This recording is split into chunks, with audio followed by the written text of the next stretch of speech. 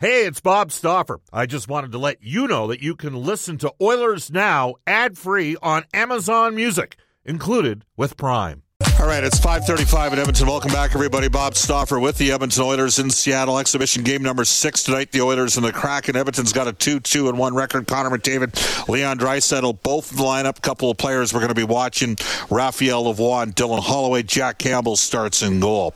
Guests and Oilers Now receive gift certificates to Ruth's Chris Steakhouse. It's the greatest steak you've ever had. You can follow the sizzle to 9990 Jasper Avenue and tell Chris, Chef Eltoff, and Brendan that Oilers Now sent you. Ruth's Chris is open Tuesday through Sunday from 5 p.m. until close. And Oilers Now trivia brought to you all season long by Pro-Am Sports, fan cave and fan gear specialists for all budgets in Edmonton on St. Albert Trail and at proamsports.ca. All right. Well, as we mentioned earlier, today Chorus is recognizing Truth and Reconciliation Day in here on 630 CHED. And we're going to bring back a couple guys that we've had on the show in past years, including an Indigenous leader that at one time played for the legendary Bill LaForge. He's heavily involved in multiple different businesses at this time. He is our Oilers Now headliner for Wilhauk Beef Jerky. It's the best you've ever tasted. Search for Wilhauk, Wilhauk today. We welcome back to the show Robert Morin. Hi, Robert. It's Bob. How you doing? Hey, Bobby. I'm doing good. How are you today? I'm in Seattle.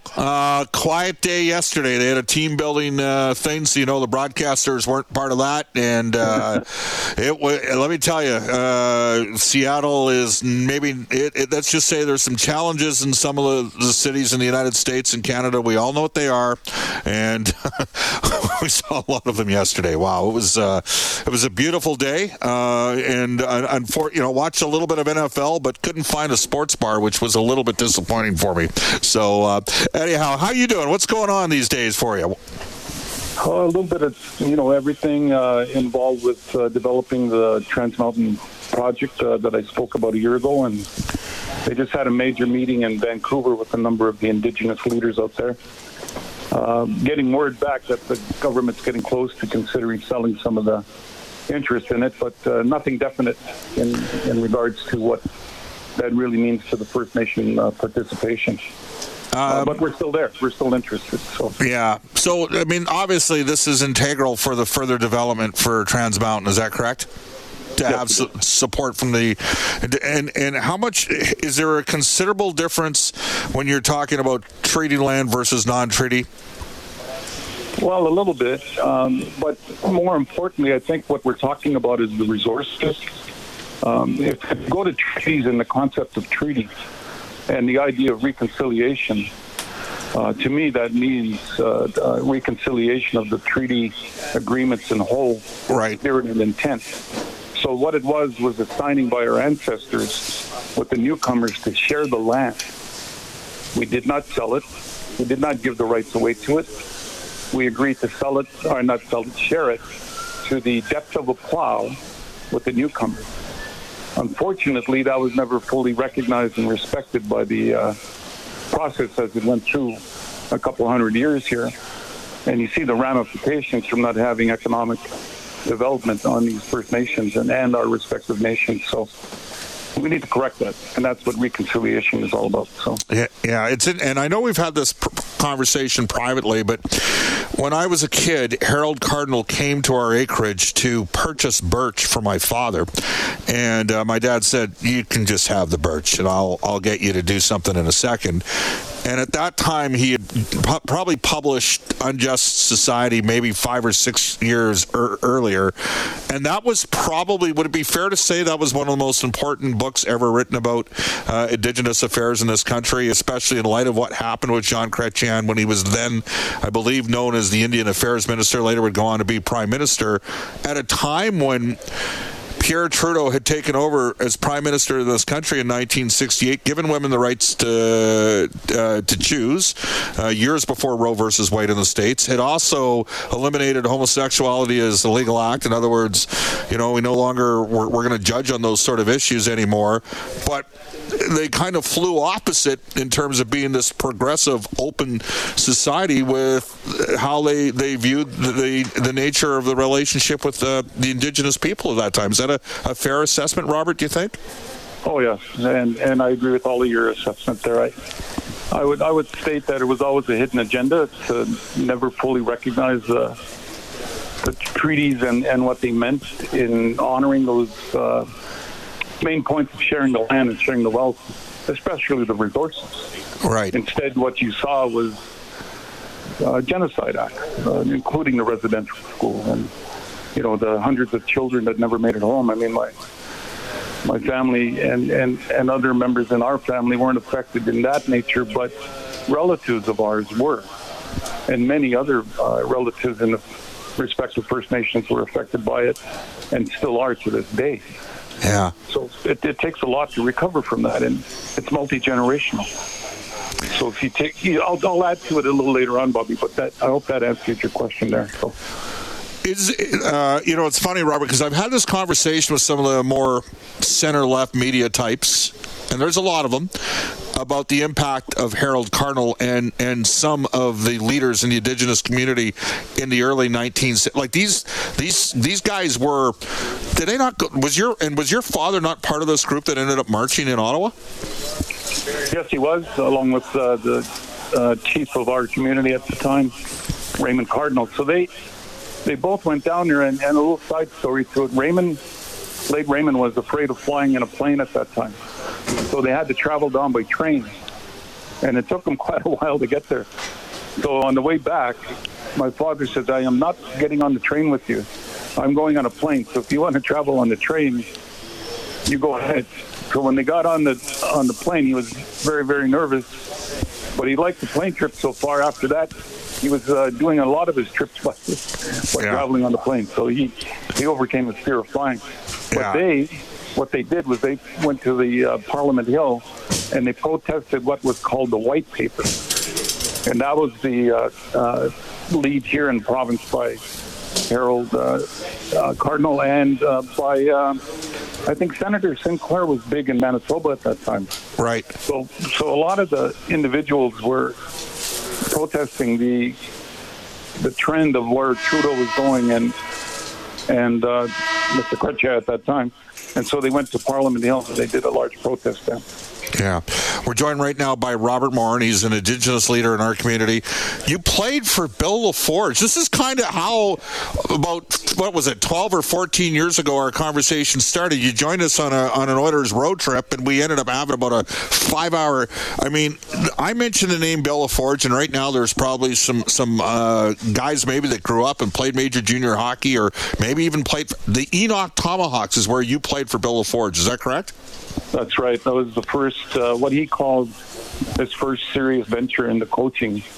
And from coaching our team, I believe he went to, was it Oshawa? He went to Oshawa, yeah, coaching the and then he went, Regina, and then Kamloops, and back to Hamilton, and he crossed a lot of young men's lives back then. But the thing about Billy was that he was a very, very team-orientated individual, and he believed in hard work. So he instilled that in you, and with me, he liked my game. Period. I wasn't the most skilled guy. I wasn't the most fastest guy in the ice, but I gave him effort, and he liked that. So his PhD philosophy fit in well with me being as captain of the team at the time. So. Well, what was it? Physical hustle, determination? Was that PhD? Yeah, and he changed his D's around a little bit. Desire, discipline. But, the whole philosophy of it was you're team-orientated to stick up for one another, to play for one another, to have pride in the jersey you're playing for, and to commit to teamwork. So once he instilled those principles in you, they carried over into your everyday life. So he demanded everybody show up in good shape for that. So.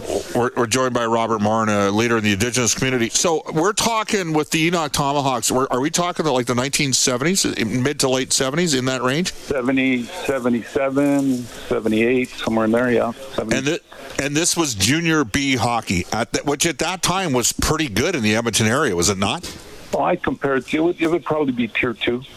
Okay. I think Port Saskatchewan was a team in our league, and I think Timichuk, is that the right name? Yeah, Gina Timichuk, yep. He took that whole team and brought it into the AGHL, pretty well intact from the year before, where he played in the Capital Junior League. So that tells you the quality of the teams that were there. And we were close to competing with them, but that was before Bill's day. So his team was very aggressive, very assertive, and to say the least. Well, but the misconception about Billy is he taught skill.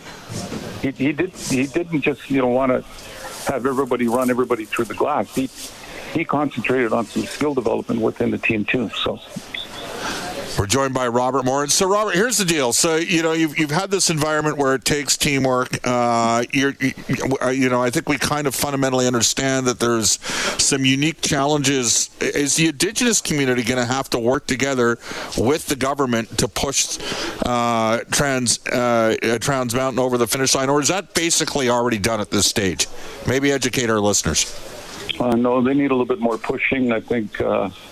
From my understanding, I wasn't at the meetings in Vancouver because we're one of the proponents pushing for the ownership of it. So they just wanted to meet with the leadership group there from the nations. And my understanding, what was presented wasn't any detailed business plan, but rather a discussion that was supposed to take place that became a little bit disorganized, I'll say. Okay. And they promised to come back with a better presentation in 60 days. So we'll see how that goes. From that point of view, I think under the 94 action items under the reconciliation agreement that was signed off by the government under Premier Harper or Prime Minister Harper, I think action item number 92 is the corporate side. And I remember being on your show last year, kind of emphasizing that we need corporate Canada to also participate in getting reconciliation done. So all of these major agreements, all of these major business and natural resource development, they need to include the First Nations in a real meaningful partnership, joint venture partnership, not some mediocre, percentage that just gives them a little bit of funding and stay out of our way type of deal. Yeah. Meaningful participation with meaningful revenue streams coming into the communities will make a difference. Let me ask you this. We got Brian Trottier. Now, we're going to rerun a segment of the interview we did with him last year, 7 minutes. Would you think he's probably the best Indigenous player of all time? No question. My hero. He's one of my heroes. So he's a great example of working and staying dedicated to overcome some of the positions that he was in, and he became one of the great players of the National Hockey League. Yeah. Was there a guy out there that you played with that maybe didn't make it to the National Hockey League that you think? Because I've heard I've heard stories from various members of the Indigenous community. Hey, I played with this guy, or I played against this guy back in the. This guy's a hell of a player. Do you ever recall a guy that had an incredible amount of skill and maybe didn't have the support network in place? Because we're going to hear Brian talk about how important Tiger Williams was for him when he went to junior. But was there somebody that you crossed paths with along the way, Robert, that you thought had a chance to play and maybe didn't? Yeah, there's read you a real quick list. I don't want to, but the one that really comes to mind in the local area is Cardinal. And Reggie played on a line with Paul Correa in college, and one hell of a player, really good person too. The other players that come to mind: Travis Cunningham, Jesse Dudas, Aaron Starr, Jordan Kuderpat, right from our own community. Really good hockey players. And, of course, Shane Peacock, and I think you guys have heard of him a little bit, but he had a chance to really join the Pittsburgh Penguins in their heyday, but he got some bad advice from his player agent. Ended up not even playing in the NHL.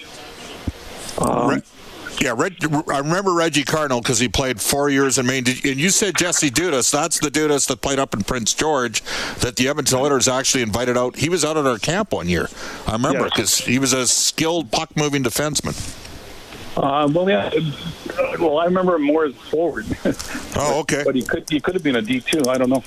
But there were other guys, and it's different eras, Bobby. Like, I played in the 70s, so I played against guys that I thought were really, on the borderline of being good AHL players or third, fourth line energy guys in the NHL. But, to go through it, you'd have to go through like 70s, 80s, 90s, and then Okay, Robert, you're break.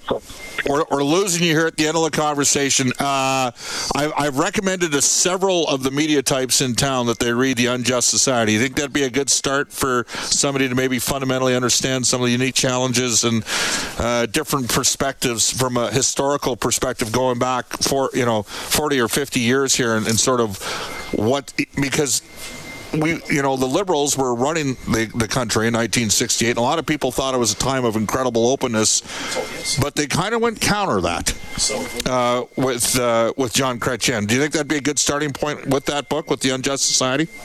That's one of them, yes. I would say so. Great stuff. Let's do this again, okay? All right, Bobby. Thanks for calling.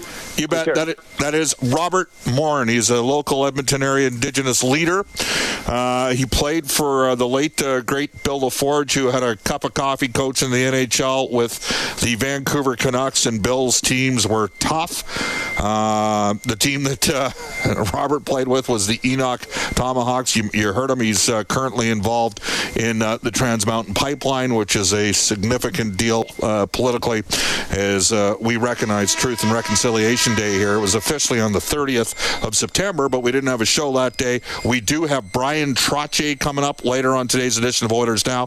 When we return, we'll hear from Edmonton Oilers head coach Jay Woodcroft and Oilers forward Raphael Lavoie. This is Oilers Now, live from Climate Pledge Arena in Seattle.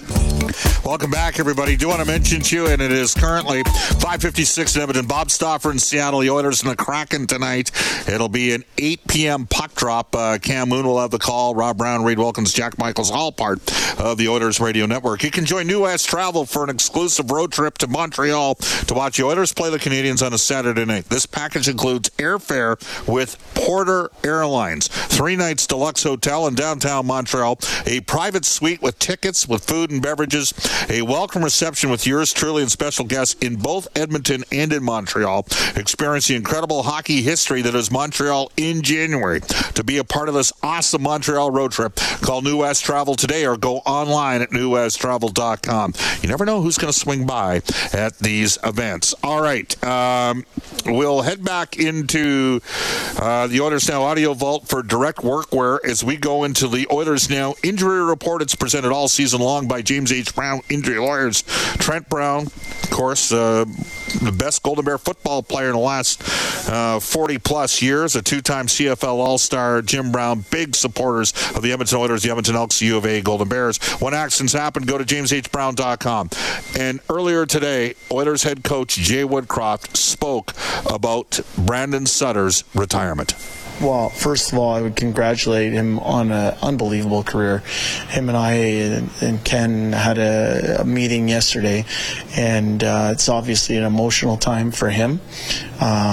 He's a quality person, a quality player, and for him, he made the decision that he did. We support him 100%. I think, as he gets some things sorted out on his health front, he'll be a long-time NHL person at some level, whether that's a scout like some of his uncles, whether it's a player personnel person like some of his uncles, a coach like an uncle and his dad. He has certain attributes that I think will serve him well as he moves forward. And the biggest thing I wanted him to feel was our support, and great person, and wish him well. That is Edmonton Oilers head coach Jay Woodcroft talking about Brandon Sutter's difficult decision yesterday to announce his retirement. He was in on a PTO. So the Oilers are at 33 players now in training camp. That includes, speaking of our injury report, Matthias Ekholm. He's with the team. He's out with a hip flexor. I expect him able to go when the regular season starts a week from Wednesday in Vancouver. Ryan McLeod's out with a soft tissue issue. I also expect him could be back as early as maybe even Wednesday when the Oilers take on the Calgary Flames. Sam Gagner is going to be out a while. He had hip surgery. He is looking at starting back in the American Hockey League. It is currently 4:58 in Seattle, 5:58 in Edmonton. We are going to head off to a global news weather traffic update with James Dunn. And when we come back, as Chorus recognizes Truth and Reconciliation Day, we'll talk to the man considered by many to be the greatest Indigenous player of all time, Hall of Famer Brian Trottier. This is Oilers Now, live from Seattle. 911. 911, what's your emergency? I'm on a cruise ship. There was an explosion. Oh my God, the ship is sinking. I can't get out! There's water everywhere! We're going down! I've got a lock on your location. Stay with me. Hurry, hurry. Hello? Are you there? Help is on the way. Angela Bassett and Peter Krause return in an all-new season of 911 on a new night. Thursday, March 14th on Global. Stream on Stack TV.